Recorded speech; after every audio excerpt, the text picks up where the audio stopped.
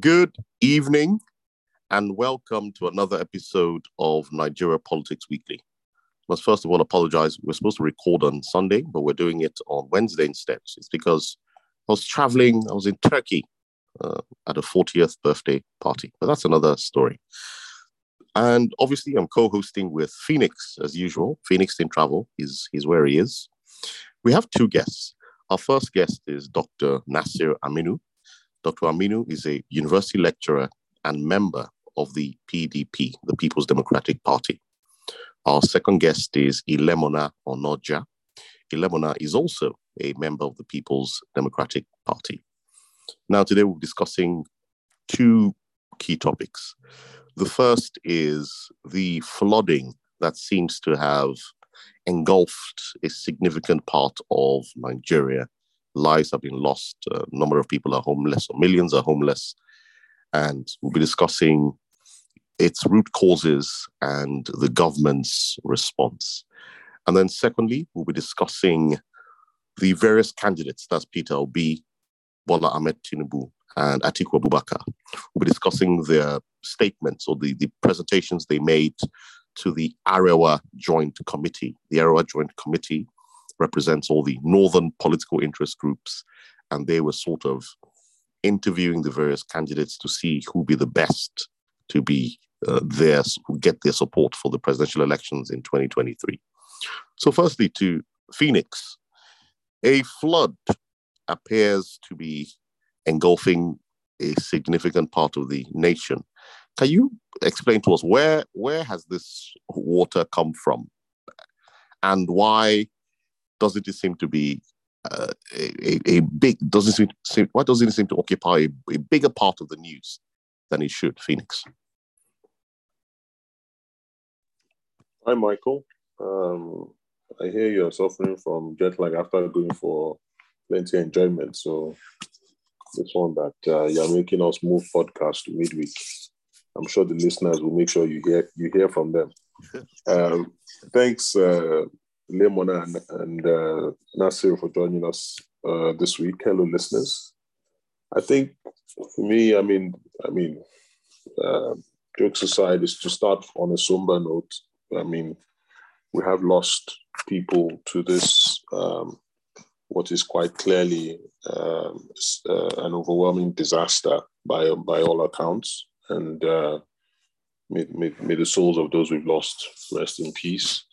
I think what upsets me more is while we can say there are natural causes. Sorry, to finish, your volume seems to have gone low.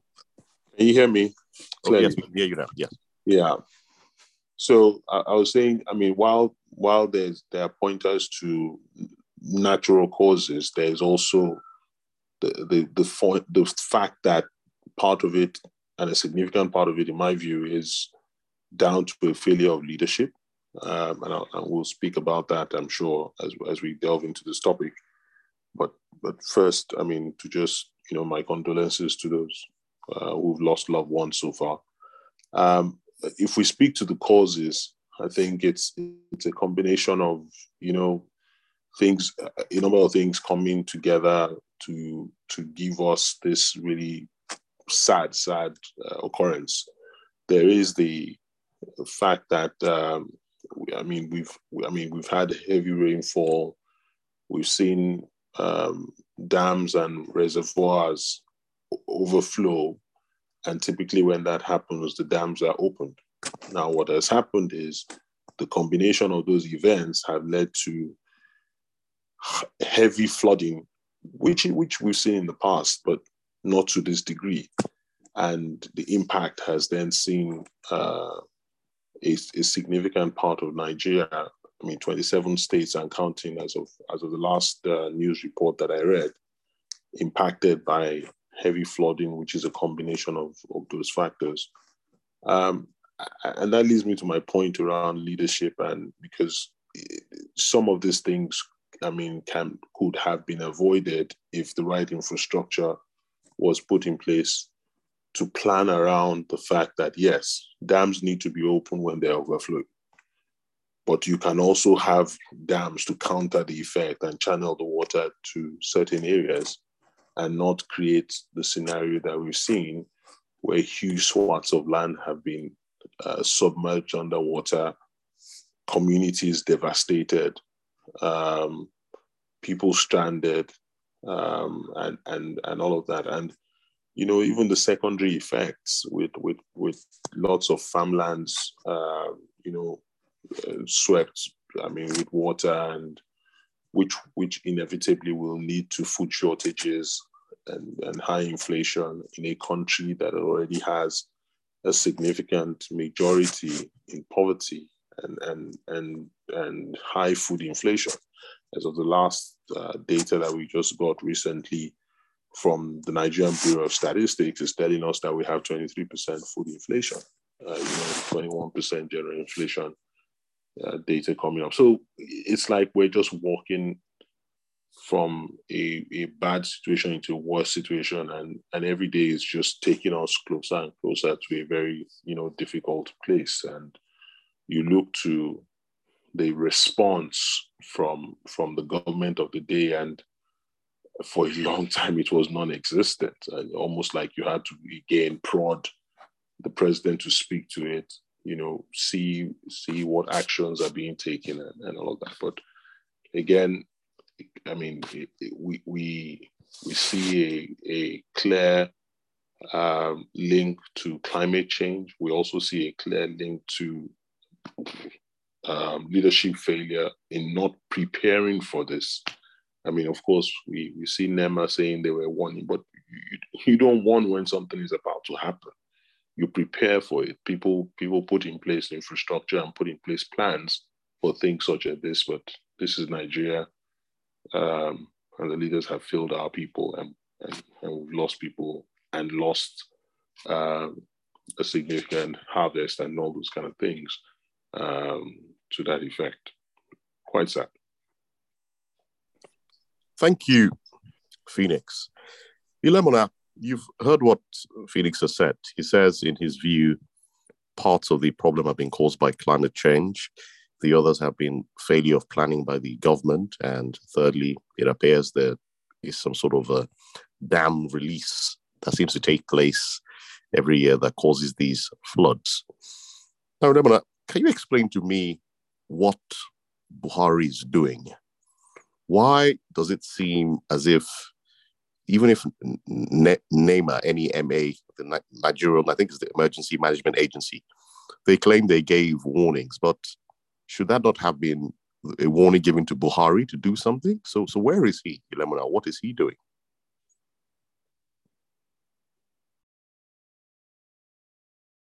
The short answer to the question is that, as always, he's doing nothing. His government has been one that has been remarkably marked by its insensitivity, by its incompetence, by its sheer lack of capacity.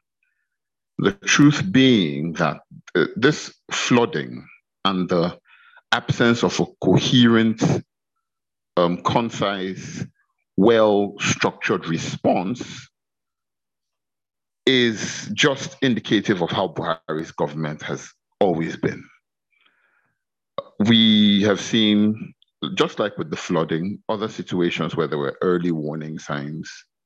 There was a request, or there were appeals from the Nigerian people that things should have been done speedily to stave off these the possible negative fallouts of those incidents and occurrences. And we have seen repeatedly him fail to do anything, or his government fail to do anything to stave that off, and then only begin to give us a weak, a disconnected, disjointed, ridiculous attempt at resolving crisis. At all times, most of the crises that the Buhari government has faced could have been avoided, even during the course of the Buhari government. And somehow or the other, they have just failed, refused, or neglected to do right by the Nigerian people. There's nothing here that hasn't happened with the Buhari government on several other economic, security, health, education, general politicking and all that. There's nothing here that hasn't happened with their government, with this government previously. Absolutely nothing. So when you ask, where is Buhari? My answer is exactly where he's always been, there, but refusing to do anything. It is just a remarkable indication of how insensitive. And to be honest, in this situation, the problems aren't, well, there's not so much that we could have done about the natural disaster. It was going to happen, heightened amounts of rainfall, owing to the, climate, owing to changes in the climate.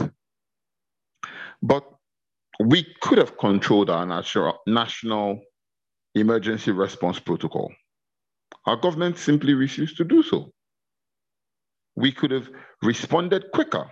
I mean, NIMET had been giving warnings that there were going to be significant amounts of rainfall and that there was the possibility of flooding. We didn't have an organized attempt to evacuate people from the lowlands and from the basins around the riverbeds. We didn't have organization in that. Everybody and their dog knows that as a result of the loss of hundreds of thousands of acres of harvest, hectares of harvest, hundreds of thousands of hectares of harvest have been lost. Everybody foresees a food shortage. The Buhari government hasn't started anything that is geared towards sourcing food from alternative sources so that we can stave off the incoming food crisis. Nothing. We have military that can help engage in evacuation. We've got the Navy that can help engage in evacuation. And while there have been, in my home state of Kogi, yes, the military has actually indeed helped organize some evacuation. It could be happening on a significantly larger scale. But here we are, almost 2 million people displaced, more than 600 people dead. Nothing. Not even so much as a peep of sensitivity from our president to speak to people directly and say, I see your pain, I share your pain. Absolutely nothing. It is this flooding. If Nigerians were ever looking for any analogy to aptly describe the disaster and the failure that is the Buhari administration, this flooding is that analogy. It is that, what's the grammatical expression now? It is that metaphor. Yeah, it is the metaphor that we need to describe how badly let down this government has let us down. And we can't wait to see the back of the government so that we can, at least at the elections next year, get it right, elect a responsive, responsible president with capacity, and then move to ensure that these sorts of things don't happen to our people again.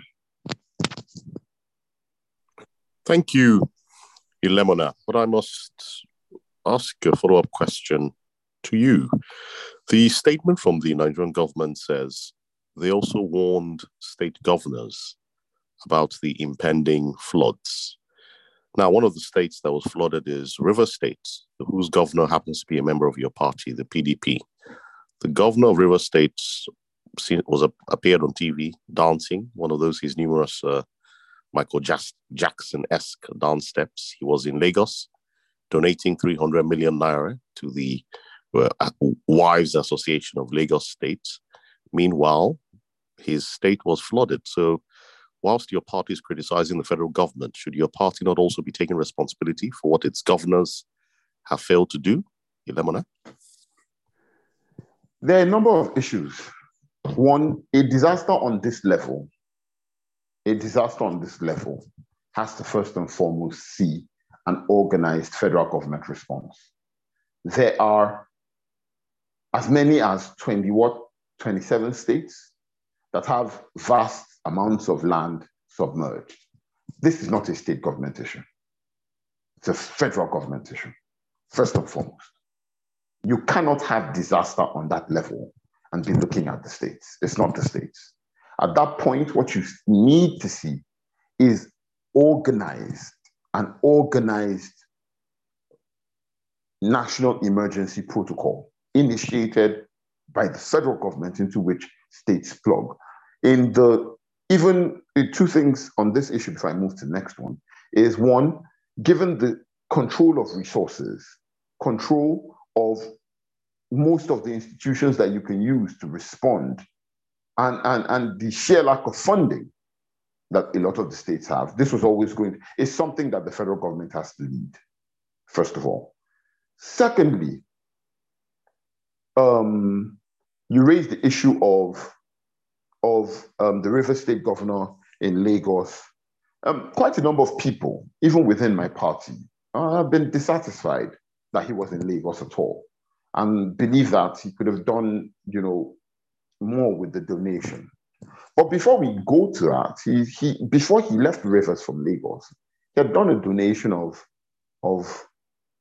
more than he had done a donation of 1 billion to purchase relief materials for distribution. Sorry to interrupt you. Sorry to interrupt you, Ilemona. Yes, please. I'm sure you agree that even 1 billion is not enough to solve the problem in Rivers State, the devastation from the flooding. And which is why I was saying, so if you agree 1 billion is not enough, then the fact that he's decided to donate 300 million to Lagos State government, does that not concern you? Ilemona, are you still there? Ilemona? No. I think we've lost Ilemona. So let me come to you, Dr. Aminu, because you're also a member of the party.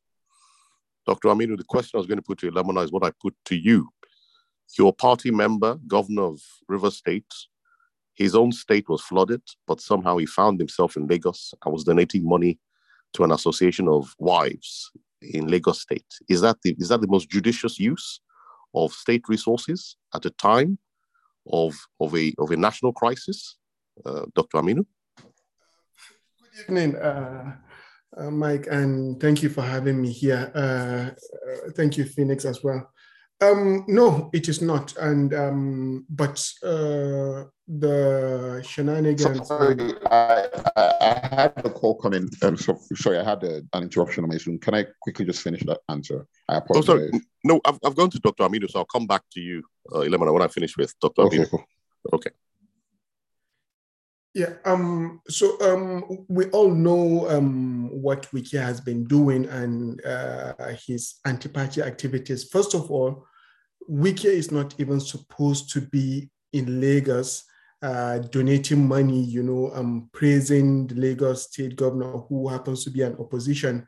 These are all anti-party activities, and we all know the crisis he has been creating in Nigeria with PDP and, romancing with the opposition party members, especially Tinubu, who told him to go and become a senator, which he refused. He confessed on TV. So these things are complete. I wouldn't. It is not good in the picture of a governor to see this happening. Even this is a humanitarian crisis, and the governor should be at the forefront. Standing in front of his people, making sure these people are doing right. But it tells you a lot about the character of this person, not just because of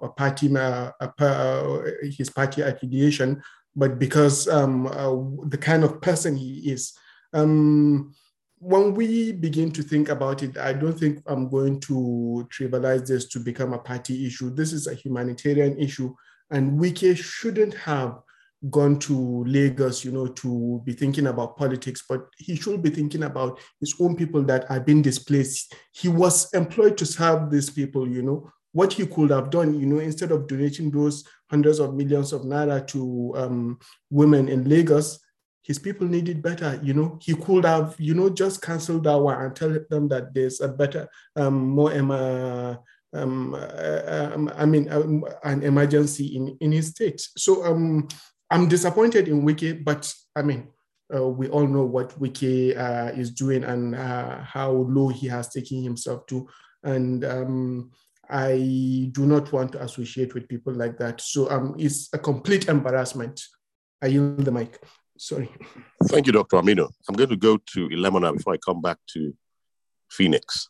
So, Ilemona, Aminu has tried to answer the question I was asking you, but what is your party doing, the PDP? I haven't, to the best of my knowledge, seen any press statement from them seriously criticizing the government on this issue. And I know you're saying Wike is not fully a member of your party, but what steps has the PDP taken to put pressure on Buhari and his government on this matter?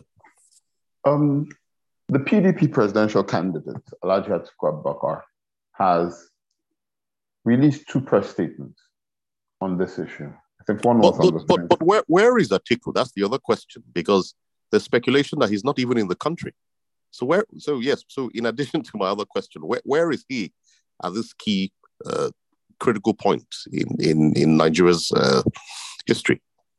Okay, so first things first. Alhaji Atiku Abubakar has released 2 press statements on the issue. One, I think, was on the 27th of September, before anybody else did, when he spoke about it from the context of climate change and that the need to implement policy that better protects the environment and then provides us a natural buffer, against incidents such as disasters such as this. Then there was the other one that took it from the very prism of the flooding itself. I think that was on the 7th of October, where he called on the government and said, you need to do better to ameliorate the suffering of the victims. You need to strengthen the institutions that are responsible for our disaster protocols and all that. In addition, he's contributed food and relief materials to certain states across the country. The vice presidential candidate of the PDP, Dr. Ifeanyi Okowa, has also been going around communities in Delta State where he's governor and relating with the people, spearheading the efforts to distribute relief materials and bring immediate relief and succor to victims of the flooding. Those are the 2 things that I can say that are going on. From a party perspective, I know that, and within the party, there's an ongoing effort to raise awareness and then to raise funding to provide relief to victims of the flooding across the country. I know that is ongoing within the party. Now, to answer your second question, where's Alhaji Atiku Abubakar? Just a few days ago, he was in Kaduna for the rally, for an interactive process that took 3 days, from Saturday through to Monday. On Tuesday, he left and on Monday evening, I think, sometime he left the country, went for some consultative meetings in France, where he also met with, certain members of the Nigerian community, met with, foreign media, and then he's due back in the country soon. I know that we have what do they call it? We have a rally in Edo at the weekend. He should be back in the country in time for that rally to continue the rally and then the engagement in Edo at the weekend. So that's where he is at the moment.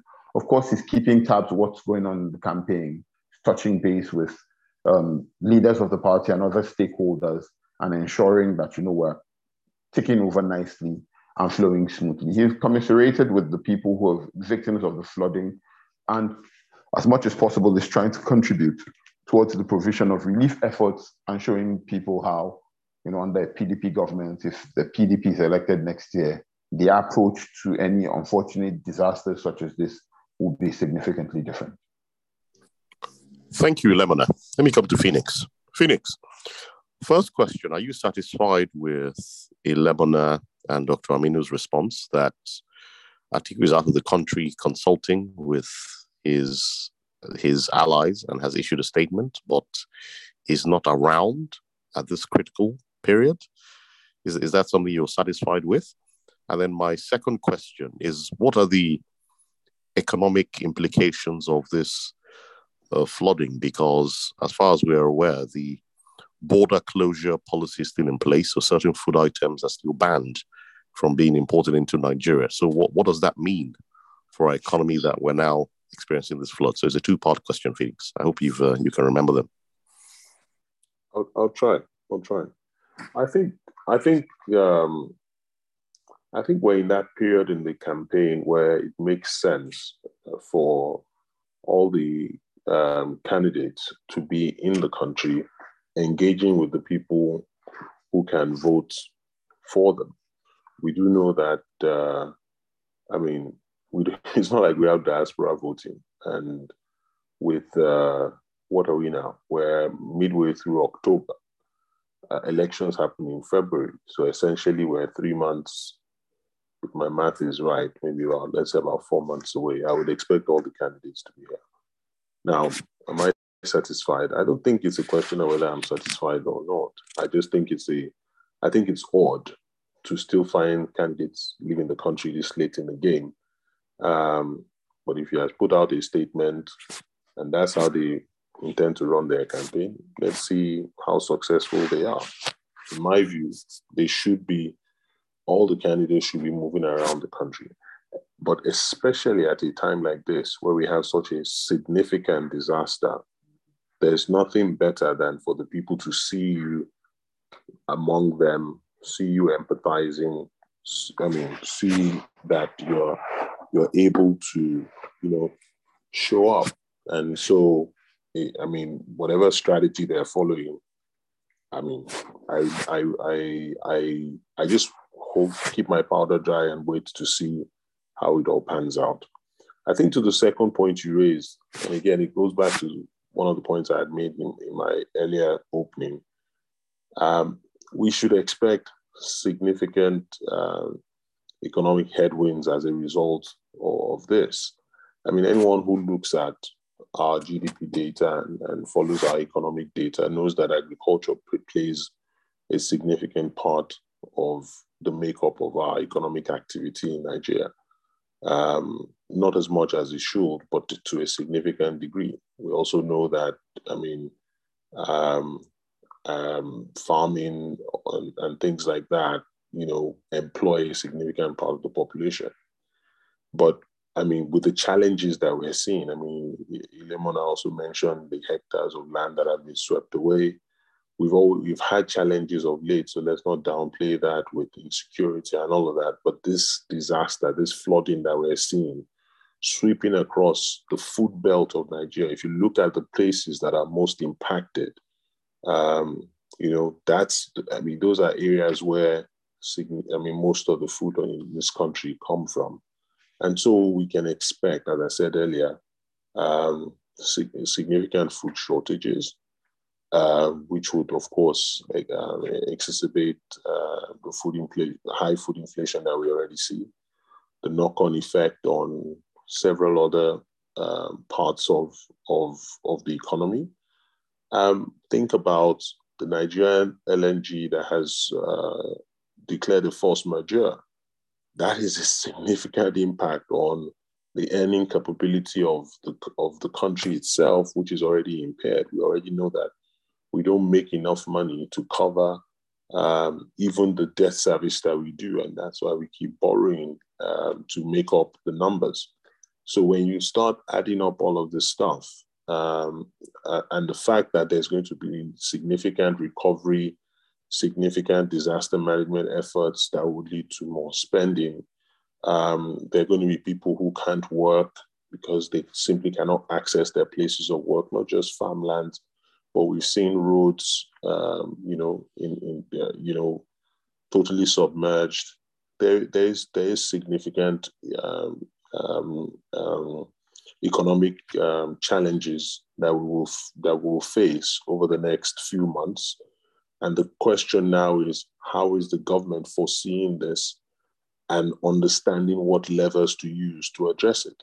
The first thing is, how do you secure lives? How do you make sure that people have the care and support that they need, that people have the access to the basic necessities, shelter, food, healthcare? How do you make sure that happens? How do you then make sure that you can cover up for the loss of economic activity?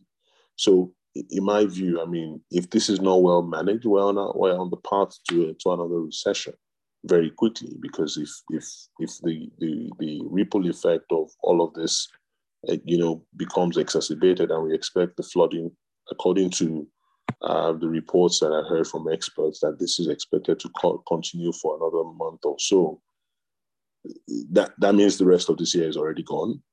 Then, you start a new year very slow, and the impact can only be, expected to be really negative for the country. So it's time for the government to stand up to its responsibility and to make sure that they really tackle this. It's not about telling me you warned anybody.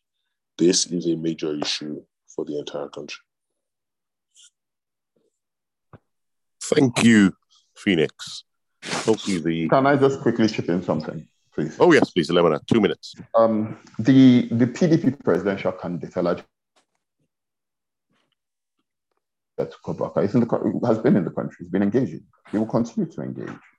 It is the nature of campaigns such that you have to remember, you engage locally and internationally with people who can help you win the election.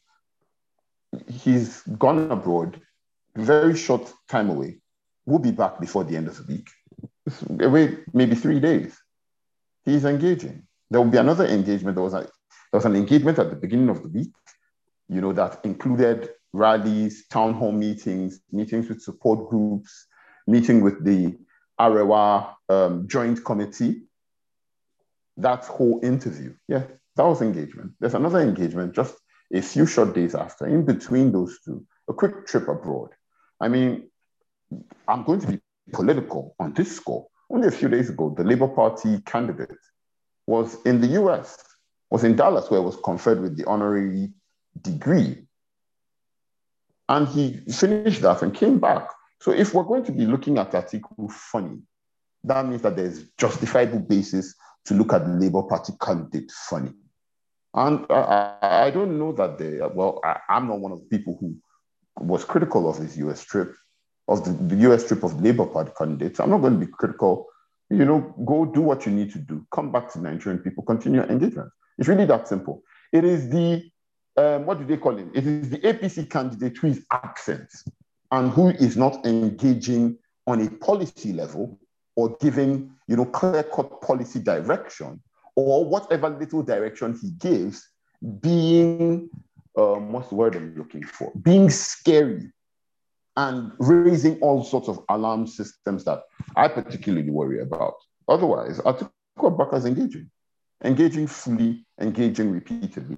Now, from an economic point of view, the effects are devastating. Here we are in Abuja, for instance, and we have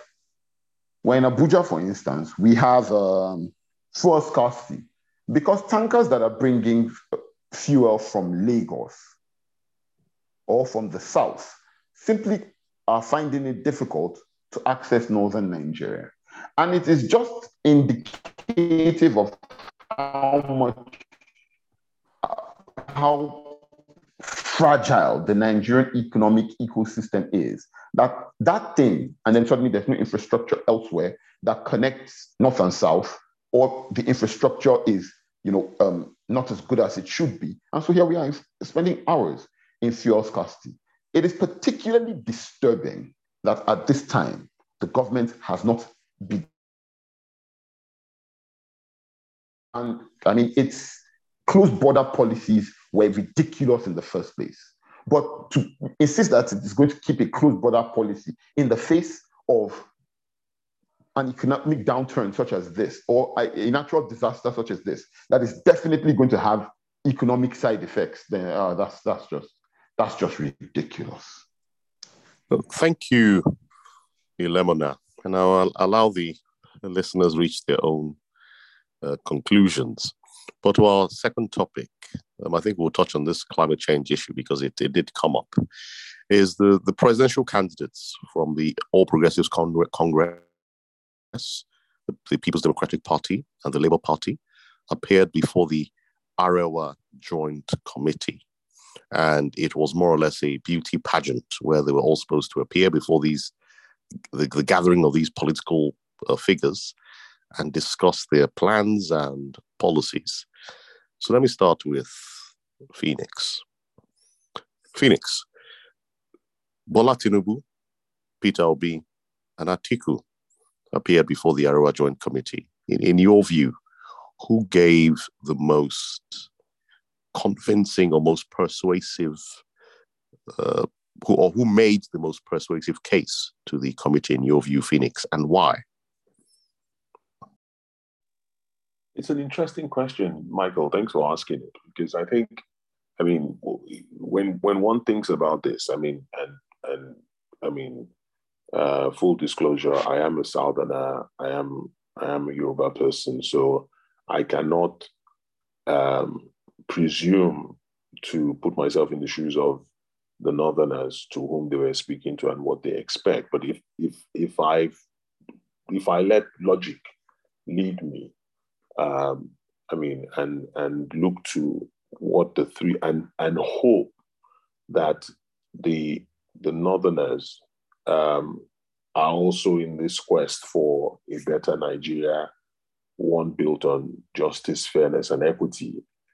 As I want, 2023 to mean to us, I think what I would have been looking to hear is somebody who is interested in what is good for the North from a socio-political, economic perspective, particularly from a security perspective, knowing that the North is the epicenter of most of the insecurity challenges that we have, but also one who keeps in mind the fact that this entity, Nigeria, has to work for everyone.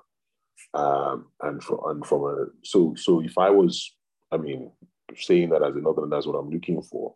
The conversations that all three had lend me to look at Peter Obi as the one who spoke most to the issue of,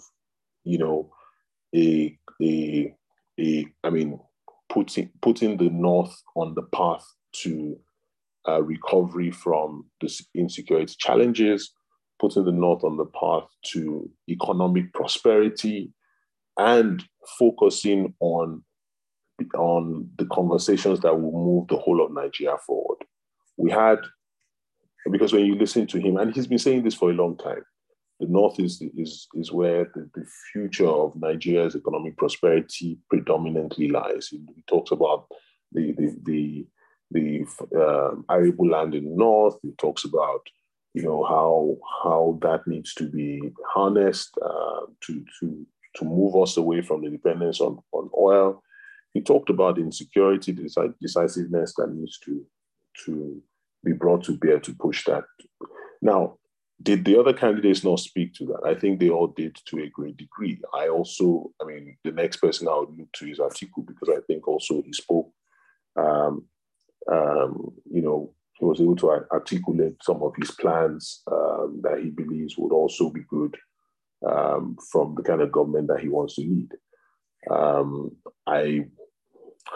As I've always thought, Tinubu does very poorly when stacked against the other two, and I was not surprised with some of the positions that he took.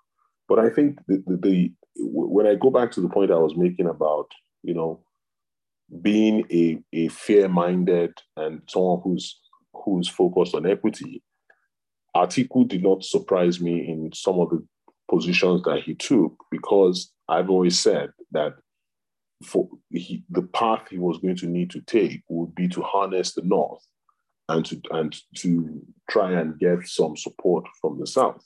And so he went there as a Northerner speaking to Northerners.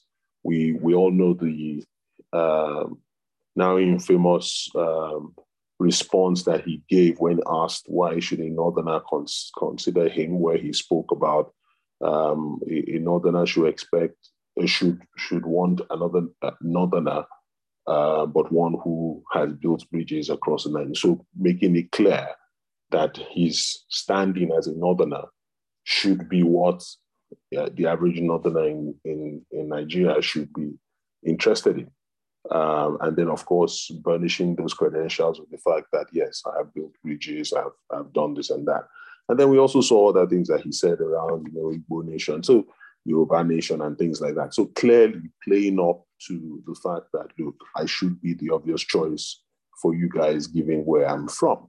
Now, what we're saying is we want a Nigeria that is free from those kind of things going forward. We want a Nigeria that is equitable. We want a Nigeria that ensures that there is opportunities for everyone, and that this campaign, particularly at this point in time, given where we are with the worst government in our history about to be ushered out, with one of the worst disasters, environmental disasters in our history, striking us in the face, with all the challenges that we have with insecurity, with the economy and things like that. We want to put our best foot forward. It should be about competence. It should be about capability.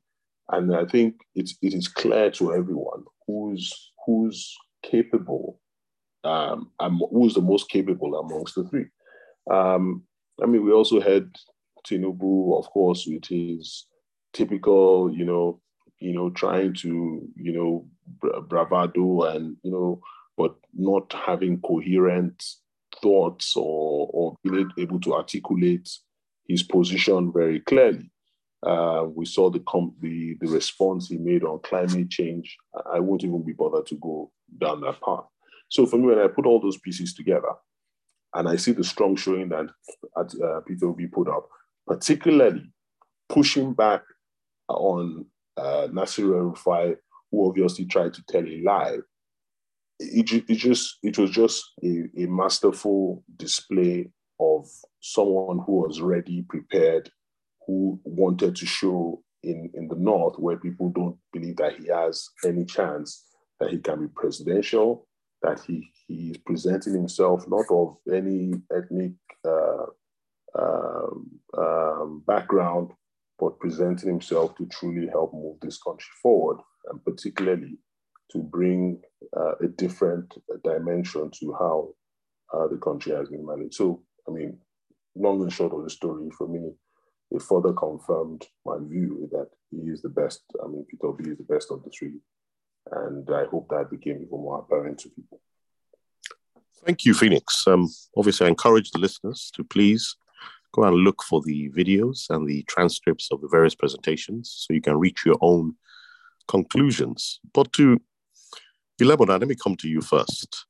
Atiku made some comments that triggered a lot of uproar on social media and in the traditional media.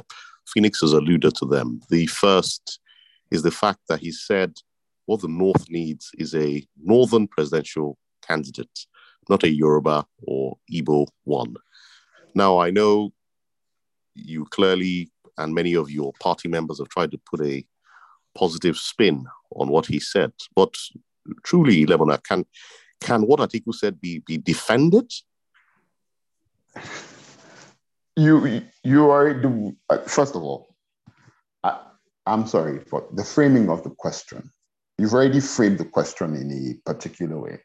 And so it already puts every answer that I'm going to give you in a particular light. I have a problem with the way the question was framed. And I think that it reveals, I have quite a problem with the way the question was framed. Now, to address this thing, I believe that there was a disservice done. Disservice done to, not just to Atiku, but also to us as a generality of Nigerians, because... Wait, no, Ilemona, sorry. Let me finish. You asked me a question. I'm going to allow you to answer, but I just want to read the quote so that Nigerians can hear for themselves. Atiku said, an average northerner does not need a Yoruba or Igbo president, but a northern president who is a pan-Nigeria. That's what Atiku said. So this is not my quotes. This is me quoting him. So how do you explain this? So please carry on. I'm going to, some of my comments are going to be controversial. And I'm actually prepared that some of the things I would say in response are going to be a little bit controversial.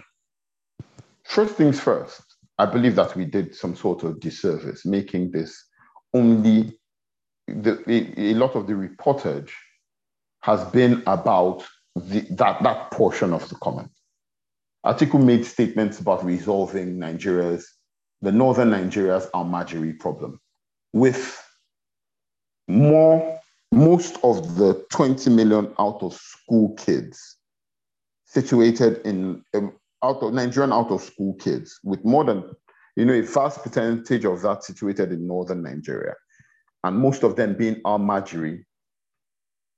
That was significant policy, because that spoke to resolving breeding grounds for deploying or for recruiting terrorists. That speaks to security, it speaks to education, it speaks to wealth creation, it speaks to job creation. That's significant. Atiku gave policy there that spoke to resolving the frequent source of killings and conflict in northern Nigeria, when he said we have to introduce modern farming techniques. Major policy, where he says, no, this open grazing, where he says, I have 1,000 heads of cattle, they never go anywhere, they are ranched. And he spoke to policy that, we put an end to open grazing. Significant. He speaks to education, speaks to agriculture, speaks to job creation, speaks to security, right? Atiku spoke there about devolution of powers, state policing. He spoke about local government financing and funding, all of which are significant policies that he has remained true to over the course of his political career. So if we ignore all of that and focus on that part of that comment, I think we do ourselves a disservice, because all these are age-old solutions to Nigeria's age-old problems. And he's been the most consistent advocate, and he's the one who's displaying the right sort of political will to bring them to bear. Now, to come to the question, he was speaking to a northern audience. And he responded to the northern audience. Now, do I reckon that maybe there should have been better phrasing? Perhaps. Perhaps there should have been better phrasing. But remember, primarily, that he was speaking to a northern audience. Now, this is where my statements begin to become controversial. The entire campaign, Atiku's religion and his origins have been used against him as a weapon. The entire campaign. There is a whole slew of people, including you, Gege, and I'm not sure about Phoenix. I'm not sure about reading that. But there's a whole slew of people who believe that on the basis of his origins alone, he shouldn't be contesting. Now, I wonder if it is available to him to use, if it is available to be used against him as a club, why can he not use it for himself as a shield? If we have one candidate in the Southwest who goes and says, Emi Lokan, Yoruba Lokan, why can't he speak to his own people and say, I'm one of you? If we have another candidate who is speaking in churches and saying it is the time for the church to take it back, the church needs to take its country back. And in the projections, accounting that people will vote for him on account of, well, at least his supporters do, count that, okay, these areas will vote for him on account of the Christian population. If that is being done there, why can't he? It seems as though he's being held to higher standards than everybody else. And for me, that's fine. That now shows that the reckoning, the level of expectation from him is higher. One of the things that came out quickly was Atiku is a tribal bigot, Atiku is a tribal bigot, Atiku is this, that, and the other. But history doesn't show that. If we go all the way back to the 1995 Constitutional Conference, history doesn't show that. He was an advocate there, not for state of origin, but for place of residence, where you have derived citizenship of a state based on account of how long you stay there. That was in 1995, at the 1995 Constitutional Conference. He, during his tenure as vice presidential candidate, spoke very harshly against the institution of Sharia, coined the phrase that this was political Sharia and had no place in Nigeria. In fact, in 2002, he suffered a stoning. His convoy was pelted with stones in Kano because he was viewed as being anti-Sharia. So if we're going to jump to the conclusion of tribal bigotry or ethnic supremacist, we should look at it vis-a-vis his history. There is nothing there that supports it. There is nothing there that supports such a conclusion. We must say this, and this is where me I'm at. If we are saying to all the candidates, you simply cannot appeal to any sort of demography, just speak to your competence, let us do so. Let us not turn a blind eye while some people are able to do it and some people are able to appeal to these sentiments and then hold somebody and say, no, don't do it. Let's not turn that blind eye. Let us not look at the advocates, the third-party surrogates, the supporters of one candidate or the other and saying, okay, well, you're doing it, but this particular candidate cannot. If we're going to speak to competence, to capacity, to character, which shows him, and this is, I'm sorry, I don't agree that Peter Obi is the most competent of the lot.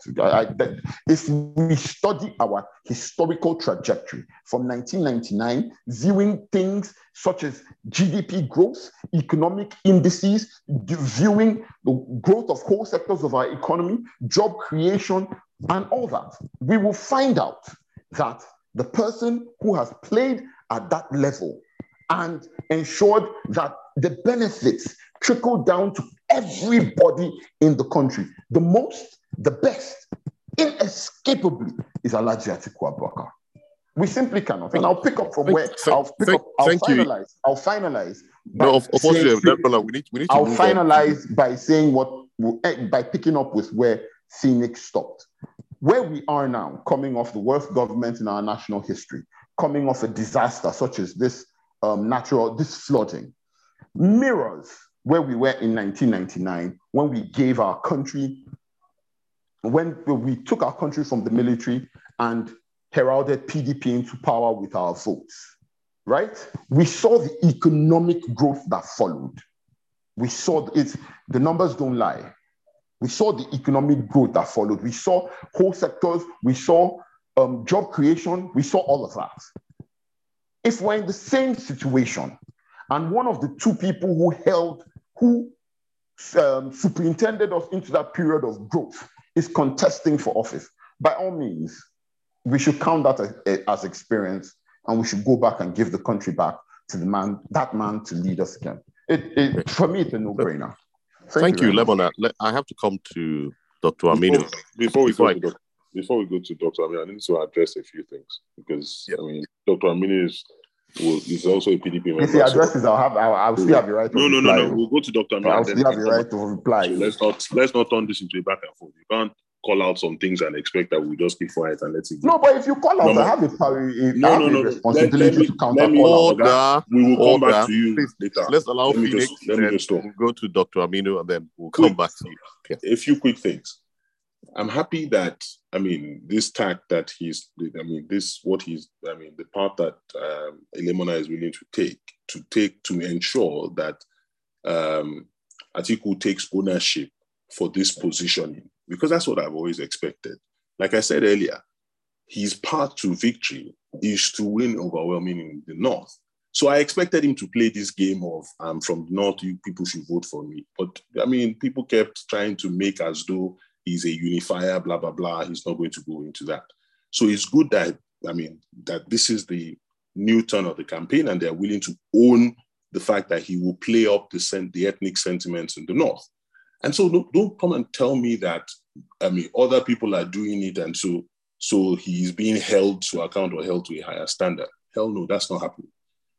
Number one, we know that, yes, Tinubu has from the day one played that card. But there's no way you're going to come and say that and try and twist a video. I mean, sorry, Ilemola, you and I mean, we always banter, but I mean, please don't do that. Don't take a video out of context that everybody knows that has been so there's context into for a that 7 seconds. no context for PDP? Into a 7 seconds part, and then try and sell that Peter Obi went into a church and said, "Church, take over your nation." That is not true now. Why are we doing this?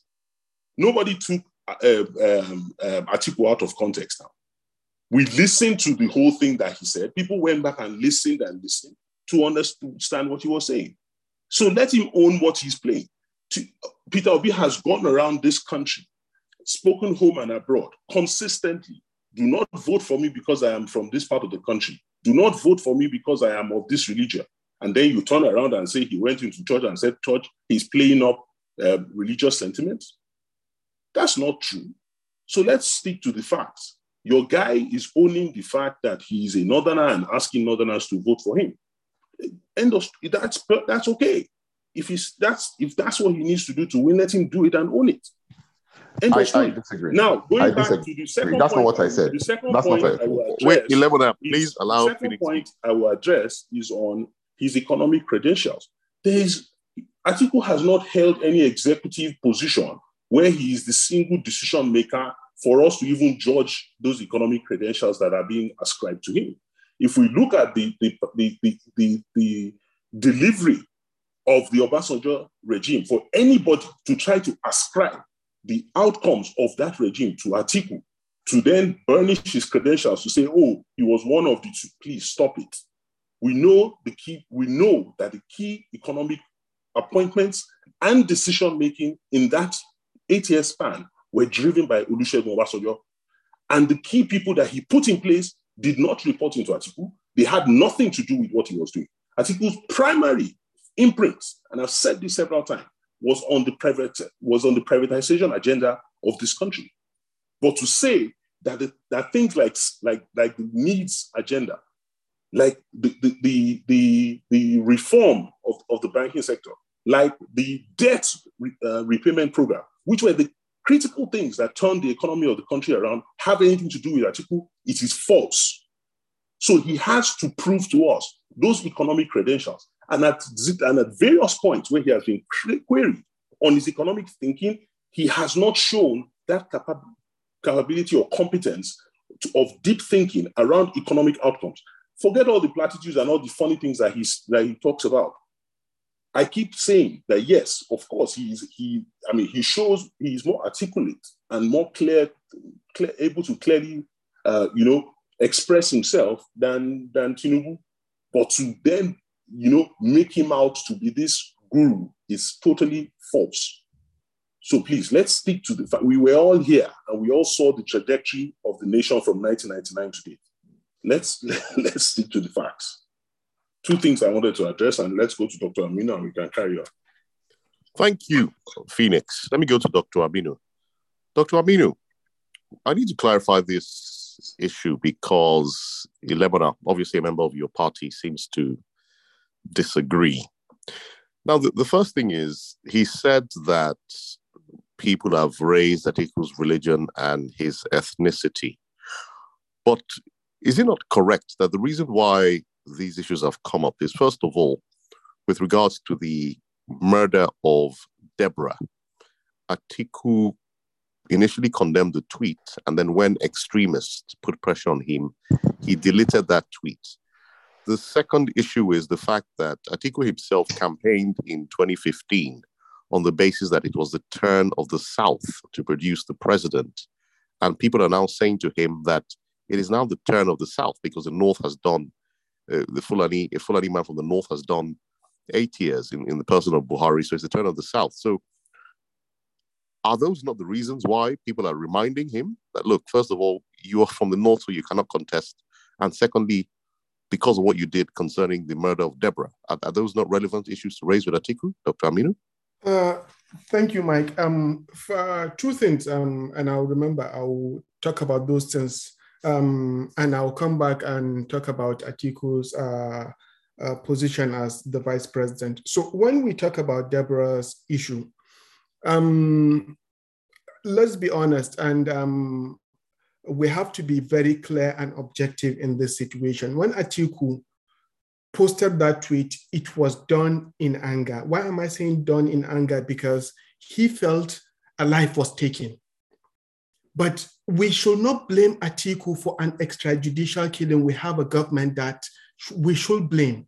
You know, we have this current government that we should blame, but we keep putting it back to blaming Atiku. Peter Obi and other candidates, or there were aspirants then, Bola Ahmed Tinubu up until now has not tweeted about it.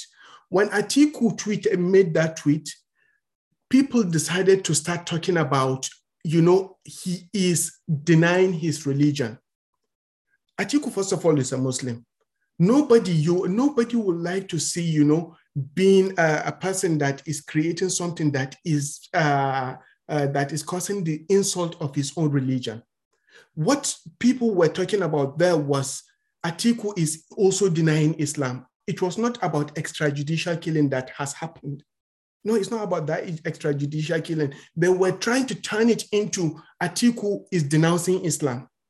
If I was the one, I would delete it.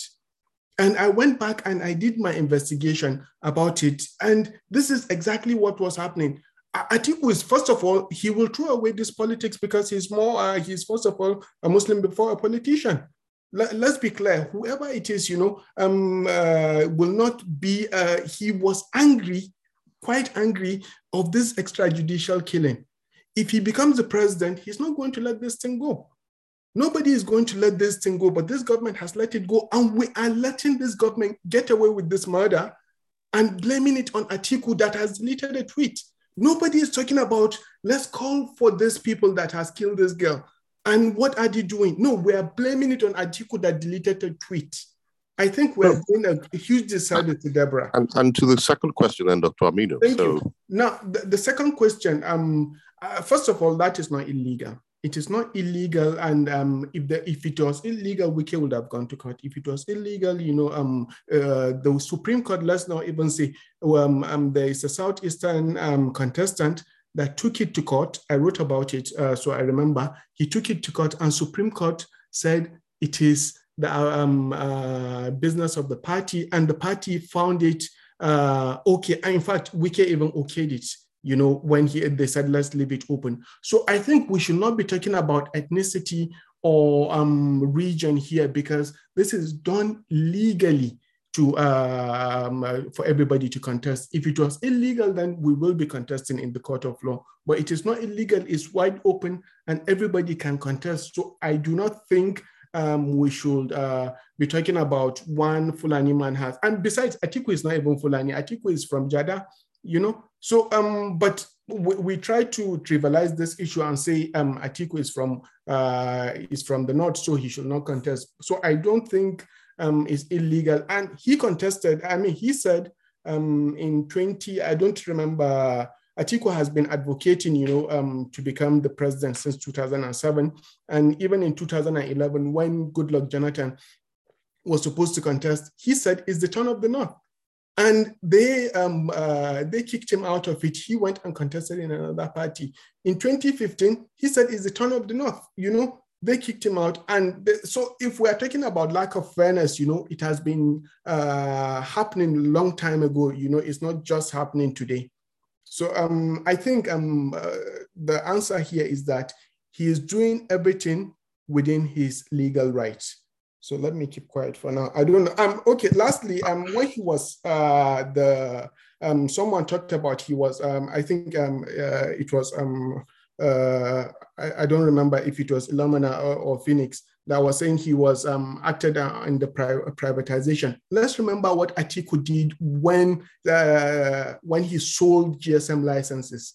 Go back and see the year that we sold GSM licenses and how the Nigeria's GDP shot up. So that is just one of his contributions. So let me keep quiet.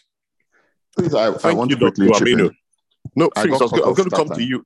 I was going to come to you with a question, Ilemon, and then after that, I'll come to Phoenix. So I actually have a question for you.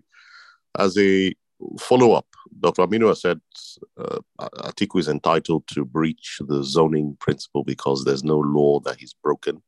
He also said it's Atiku's religion. So Atiku's religion, because of his religious beliefs, he was entitled to delete the tweet about the killing of Deborah. That's for the listeners to reach their own conclusion. No. Gege, that is not what I said. People were using it to castigate his religion.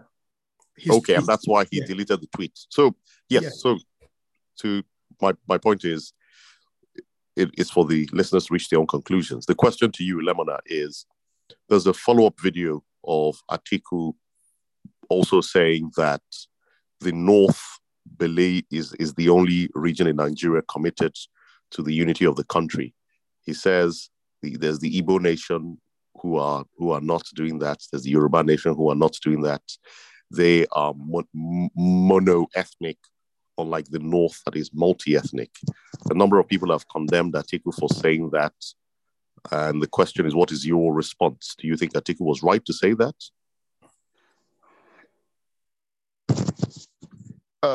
First things first. That's not what Atiku said. He did say northern Nigeria, multi-ethnic, one.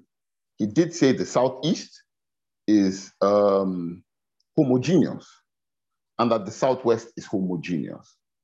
But did he say they are not committed to Nigeria? No. He said on account of the multicultural nature or multi-ethnic nature of the North, we're more committed here. But we're more committed doesn't mean you are not committed. No. It's like saying I could be 97 and you could be 95. But 97 is more now, in his opinion. That is his opinion.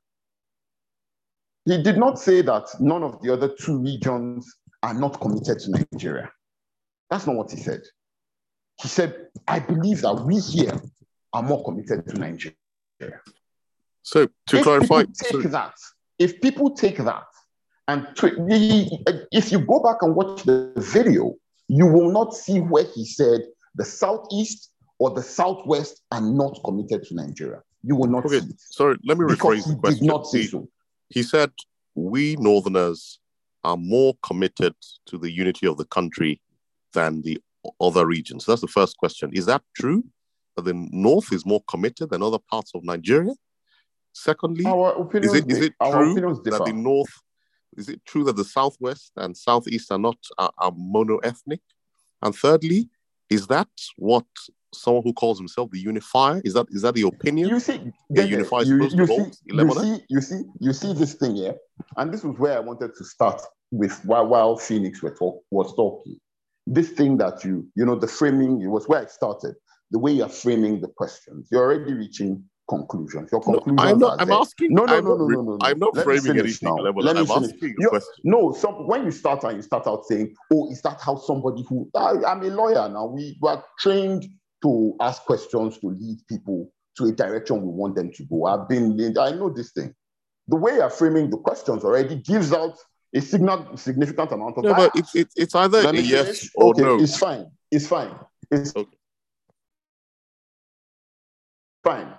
Now, when you say unifier, what does the ability to be unifier indicate a lack of difference, or does it indicate that people will not disagree, or does it just indicate that even in spite of our differences, I will be able to build the bridges that ensure that there's a consensus that carries you along and carries me along? Nobody argues that of the three, Atiku has those bridges. Nobody argues that. The unification, actually, I am a unifier, shows that there's a difference there's a gulf, either ethnically, opinion-wise, whatever. I'm a unifier shows that there's a difference in starting points. You're over there, I'm over here, he's over there, and whatever. My ability to bring you close, build that bridge. My ability to create a pathway to you, build that bridge. That is what separates him from the other two. Nobody can argue that when it comes to building or possessing a cross-country network of people that he's going to be able to pull to the table, to have conversations and find consensus. Nobody contests that Atiku stands heads above the other two. It's not even in argument. So I don't understand. My point being, we agree that there are differences in starting places. We agree that Nigeria has never been this divided before. And it was divided on account of a party in power that failed. Somebody is saying, I take into consideration and I understand the fact that there are differences in where we are right now. And I have the ability, and I've built a network over time that will bring us back to a table to get what we all want from the country Nigeria. But nobody's able to condemn that. Now, with respect to Deborah, like Dr. Aminu just said, we're holding Atiku responsible for a deleted tweet. Nobody's talking about the government that failed to find her killers, or that is failing to find her killers. Nobody's talking about that. Nobody is talking about, let's be honest, none of your own no other political aspirant even had a tweet out in the first place. Nobody did. Peter Obi definitely did not. Asiwaju did not. Nobody did. Why are we holding Atiku responsible and we're not speaking about the other two? If a failure to speak out exists on the part of Alhaji Atiku Abubakar, it exists on account of the other two. Why do we not ask them that question? Why have we made? And this is where people must realize, Deborah, poor unfortunate victim of an extrajudicial murder, has been turned into a weapon. And we're using that weapon to beat one person. Where are the other two? What are their opinions on this? Why did they not speak out? Why did Peter Obi not speak out? Why are we not holding him responsible for not speaking out? Why did Asiwaju Bola Tinubu sorry not to interrupt speak you. out? Sorry Why to are we interrupt not you, holding him for not speaking out? And I will end on this final note.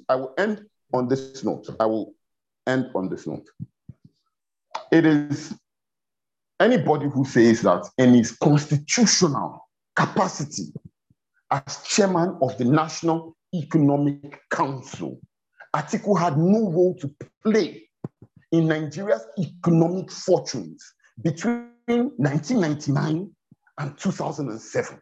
It's not telling us the truth.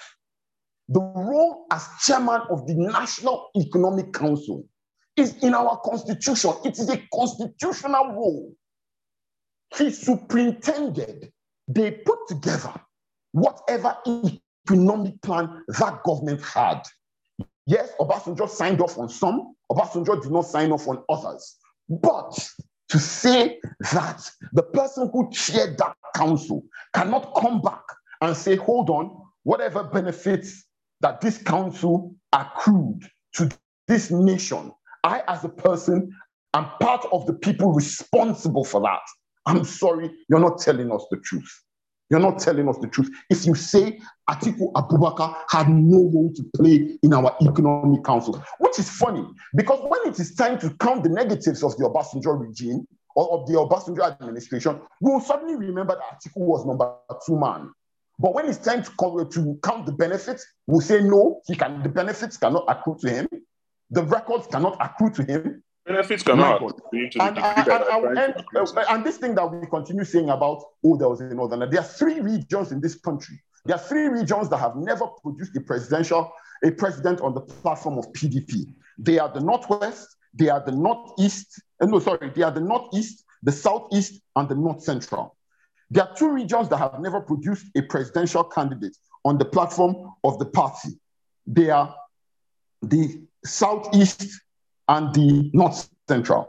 There is only 1 region that has, in our national history, never produced a democratically elected vice president or president. That is the North Central. If we take into consideration these things that I have said to you, anybody wants to speak about equity, justice, and fairness in its strictest, most puritanical sense, we only say that only people from the North Central should be contesting for president right now. However, if we're not speaking about it in its most puritanical sense, we must now agree that there are 3 regions that have never produced presidents. The presidential candidate of the PDP is from one of those 3 regions. Is it not equitable that the Northeast that has never produced a president should produce a president on the platform of the party? Is that not equity? Is that not justice? Thank you, Lemola. I think I'm learning something new today, that those are now regions. I thought they were called geopolitical zones, and we only have 2 regions. Okay. But I need to come to you, Phoenix. Let me know Phoenix, what question you have, Jerry. Yes, I need to phrase the. Let's call them geopolitical zones. There are 3 geopolitical zones. Okay. Order, please. So to Felix, the final question on this issue. So you saw what Peter Obi said, where he said the North is more committed to the unity of Nigeria than the other regions in the country, and he said Peter Obi or Atiku? Atiku said that, and you heard Ilemuna's response. So in your view, I asked Ilemuna the question, but he said it was a loaded leading question, being a barrister himself. But the question is was Atiku's statement what you'd expect of a presidential candidate who portrays himself as a unifier? Was it a unifying statement in your view? And secondly, do you agree with him that despite the fact that Atiku in the past had campaigned for a rotational presidency between North and South, that equity now demands that it should be the Northeast that produces the president? Do you agree with these points made by Lemona? I think just to keep it short, I'll say I disagree with both. Number one, I don't see how anybody wears a unifier tag and then goes to one part of the country to tell them that they are the only ones that care about the unity of the country. The thing that shocks me is we have a 70-something-year-old man who is in his full faculties saying something, and yet we're being told that, no, that's not what he meant. I don't understand why we have candidates that need interpreters and interlocutors for us to understand what they're trying to tell us. He clearly said, we in the North think more about the unity of Nigeria than other regions. What else is there to infer about that? And how does that make you a unifier? If you are a unifier, you do not elevate one region versus other regions. You do not speak about one set of people versus other set of people. You put everybody on the same level playing field. That is what a unifier does. A unifier tries to find common ground, not to find areas to divide people, which is what he was doing. And we will speak to that. And we do not want a presidential candidate in this day and age coming after the most divisive 8 years of our country. And we've had some really shitty people rule this country. But coming after the most divisive president that we've had, to have somebody not even wait till when he has become president to begin to tell one region that they care more about the unity of the country than another region, and then to make us think that you are a unifier. I'm sorry, it just shocks me that anybody would try to sell that. And then to try to burnish his credentials by telling us he's the only one who stands head and shoulder by building. What bridges has he built? And why haven't the others built bridges? I don't understand. How do you say that a Tinubu has not built bridges? Somebody who put together the coalition that brought a Buhari who had lost all hope to power. You're going to say Tinubu has not built bridges across the country. Atiku, who needed a Tinubu to run for office in 2007, suddenly has more bridges built than Tinubu. I find myself even trying to defend Tinubu. Or even a Peter Obi does not have bridges across the country. He doesn't know people in the Southwest that he can bring to the table. After all, his director general is a Yoruba man. He wasn't able to get a prominent Northerner to be his running mate. He hasn't done business across the length and breadth of the country, being a trader. I don't understand all these credentials that they try to elevate, which do not hold water. We speak about somebody's economic credentials. We're being told that he chaired the National Economic Council. Yes, it's in the Constitution, but we also know very clearly what were the levers that delivered economic outcomes for Nigeria. And we know how involved Olusegun Obasanjo was in running in plotting the economic direction of Nigeria.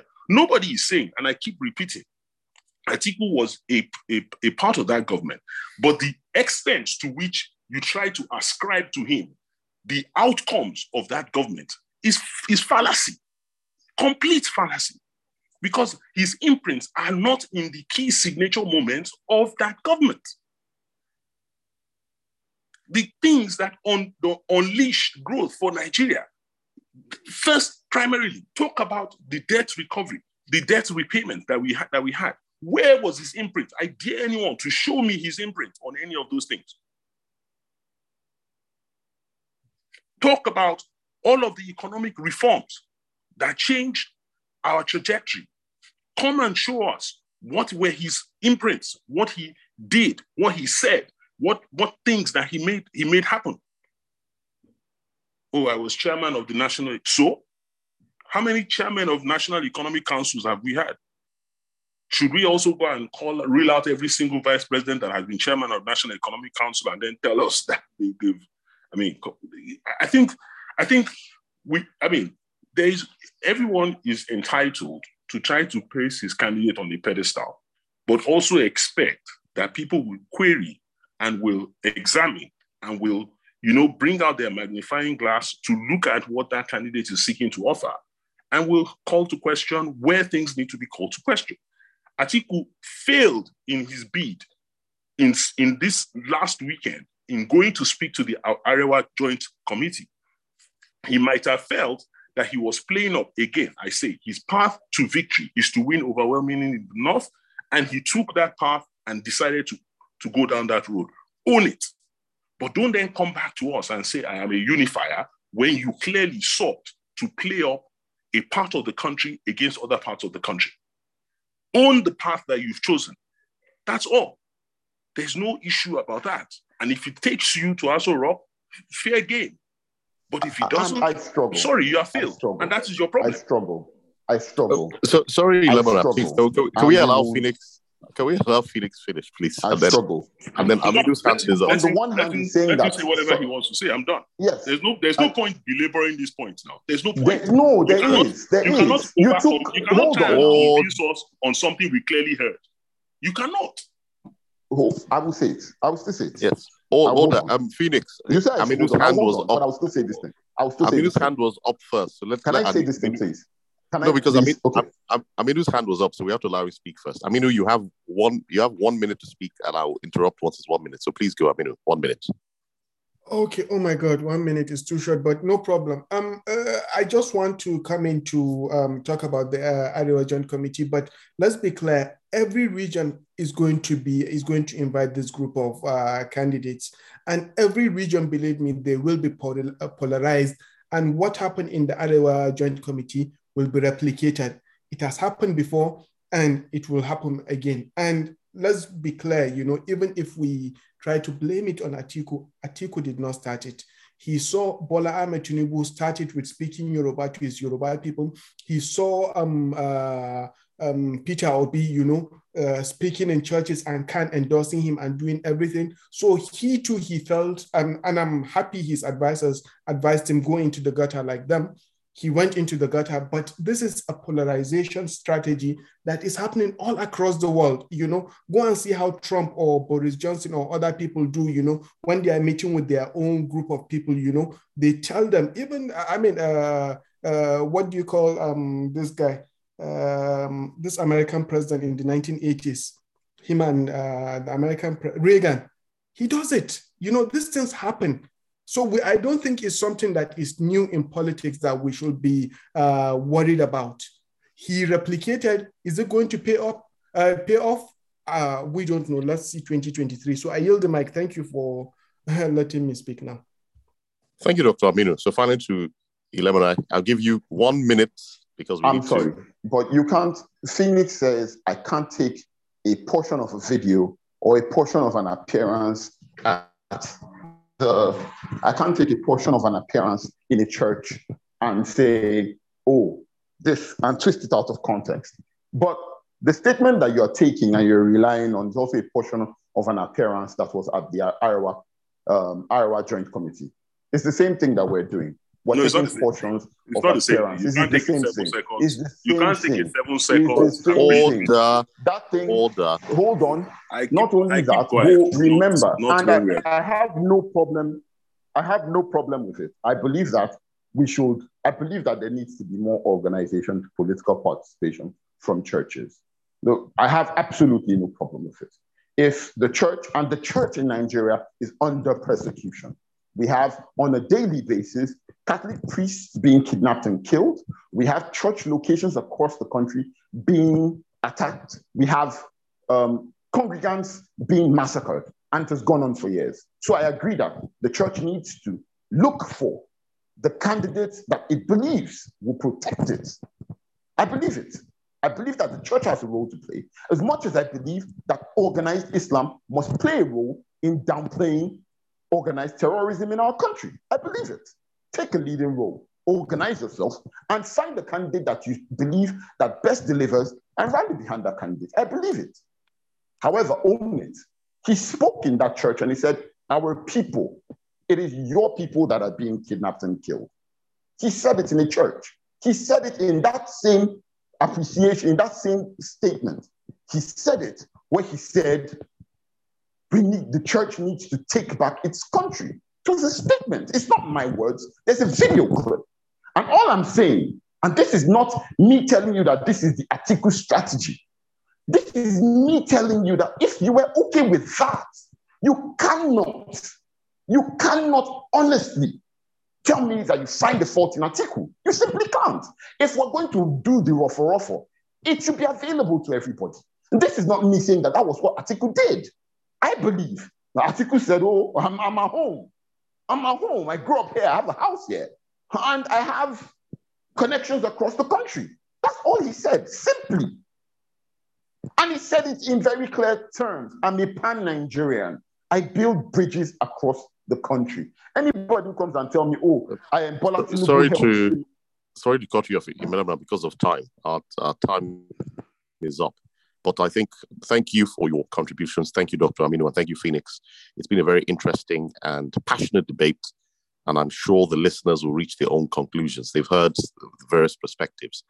But until same time next week, I say thank you again to our listeners for being loyal and giving us helpful feedback. And I say have a fantastic 7 days. Thanks, Michael.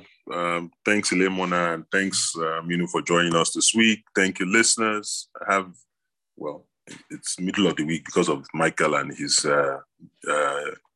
turkey jaunts. But have a great rest. Have a great rest of the week. Bye, everyone. But just to